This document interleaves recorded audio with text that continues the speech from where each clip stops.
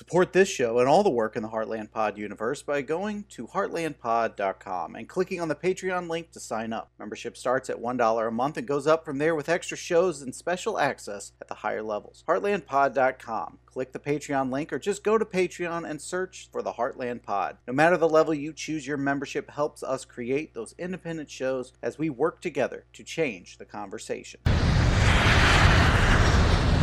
We have reached our cruising altitude. It's time for the Flyover Review.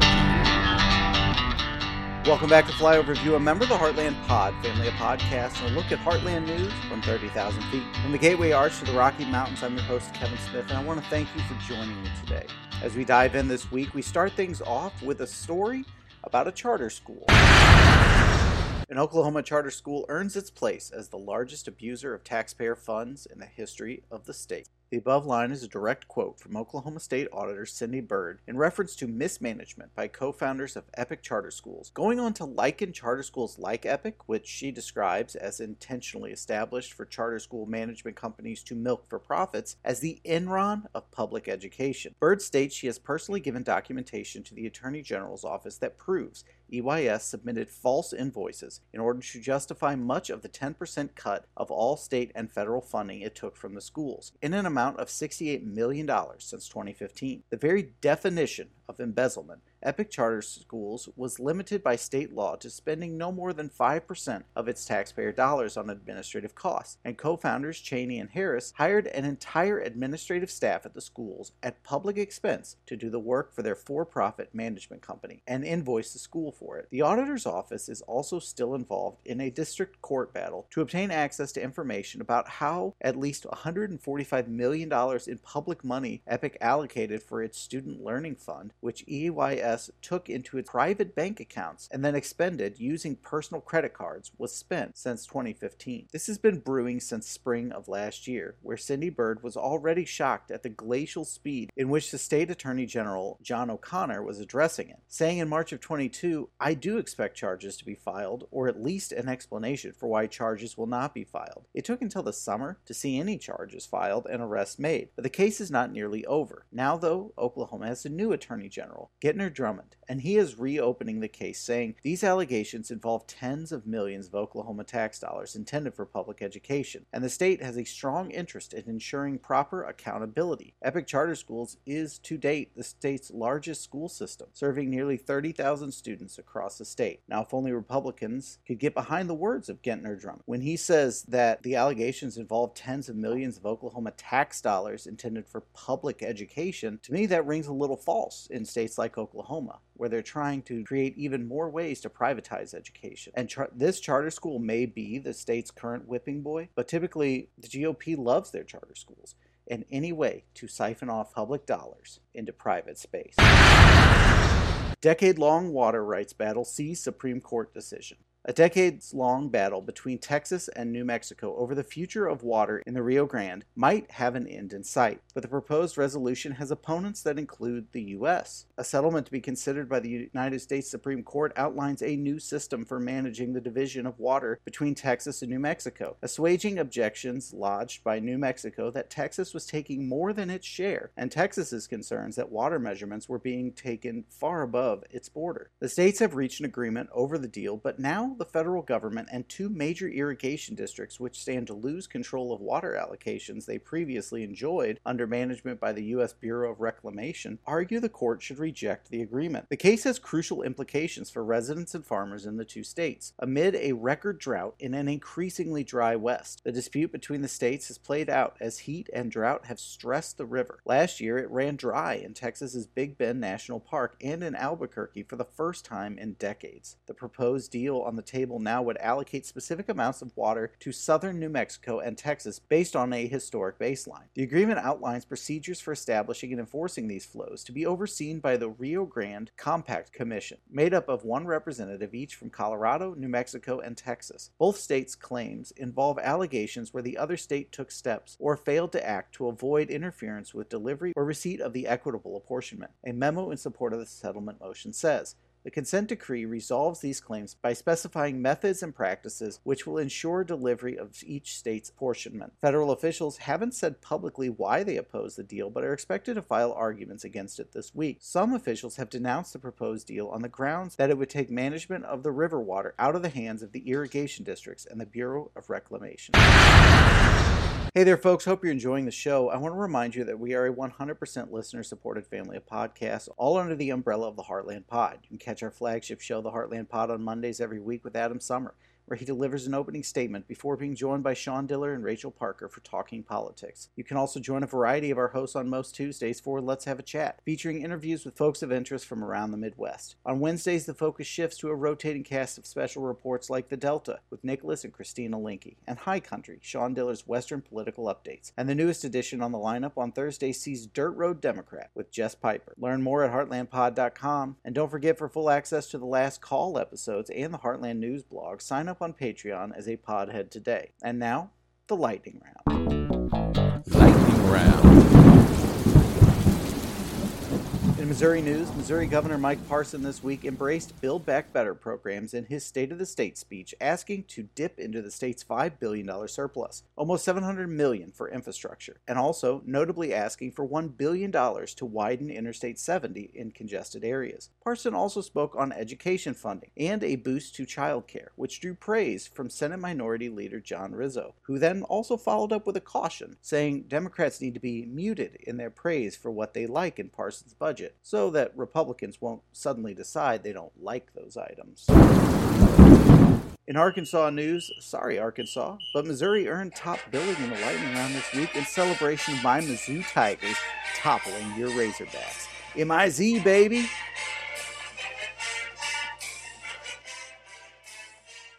Okay, chest beating aside, let's see what you're up to this week. Well, 2 Arkansas senators have proposed a new bill that would require adults to present proper identification before viewing pornographic content online in the state. A similar law was already passed in Louisiana last year, and, well, I feel like a joke mixing pornography and nanny states would be apt here, but I couldn't really figure out a way to make it not so creepy, so let's move on, shall we? Negotiations have begun on legislation intended to give Arkansas residential solar energy users some extra cash. Under House Bill 1047, filed January 3rd, so-called net metering retail customers in Arkansas would be compensated for any excess solar generation. The first draft of the HB 1047 is being considered a temporary placeholder, though, as key stakeholders begin revisions on a draft that could take several weeks to complete. In Pennsylvania, on his first day in office, Governor Josh Shapiro, a Democrat, signed his first executive order removing a 4-year degree requirement for tens of thousands of state government jobs. Shapiro said that the order applies to 92% of Commonwealth jobs, estimating that roughly 65,000 positions in the state will be open to Pennsylvanians regardless of whether they hold a college degree. He's also going in and scrutinizing the remaining 8%. In Oklahoma, a federal judge ruled in favor of the state of Oklahoma on Wednesday, nearly 18 years into a lawsuit that blames the poultry industry for pollution in the Illinois River watershed, and 13 years after a lengthy trial in the case. U.S. District Judge Gregory Frizzell found for the state on the trespassing and public nuisance-related claims it leveled against the various poultry companies that operated within the watershed in eastern Oklahoma. The court concludes all defendants, by their conduct, have unreasonably interfered with the public's right to use and enjoyment of the waters of the IRW. In Nebraska, every school district in Nebraska will receive at least $1,500 per student in state aid for K-12 education, and the state would pick up more of the tab for special education under a set of 3 school funding proposals that Governor Jim Pilon unveiled Tuesday. The package also includes a soft cap of 3% on increased school spending. The Nebraska State Education Association was cautiously optimistic about the package.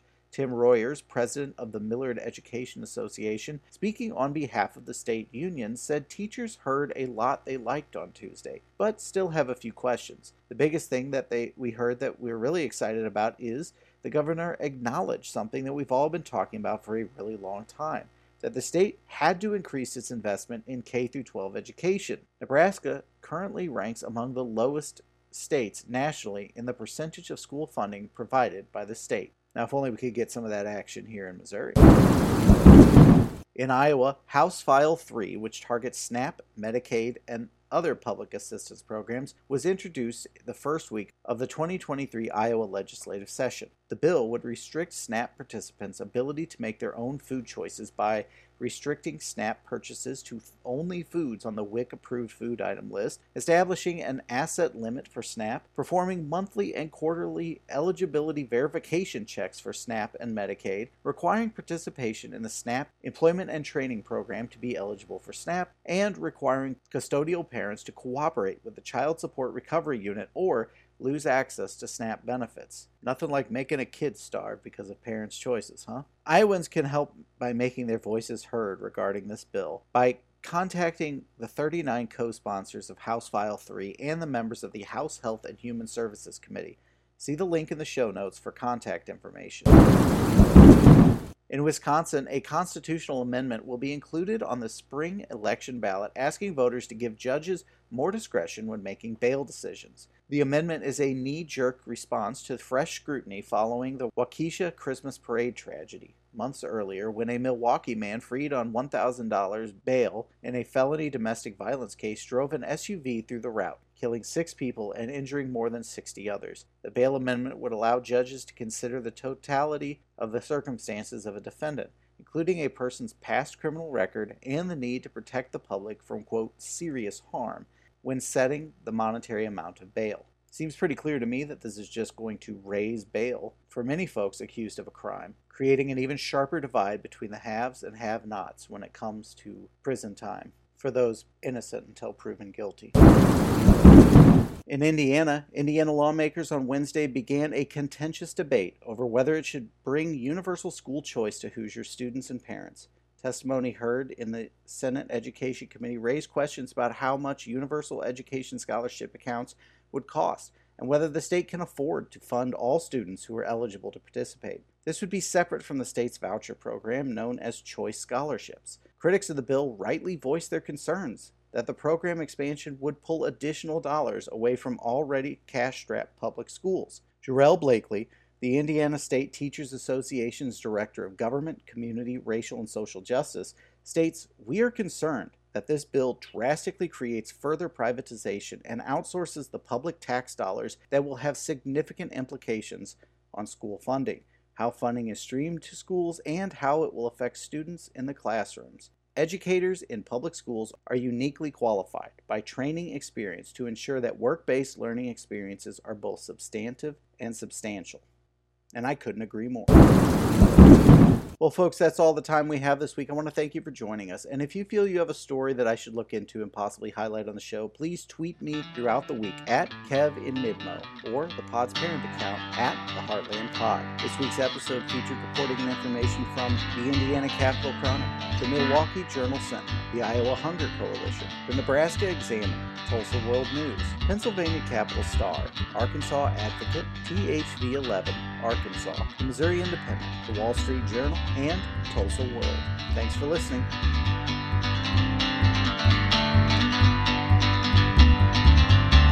The Flyover Review is a production of Mid-Map Media, LLC. Learn more at www.heartlandpod.com or at the Heartland Pod on Twitter. See y'all next week.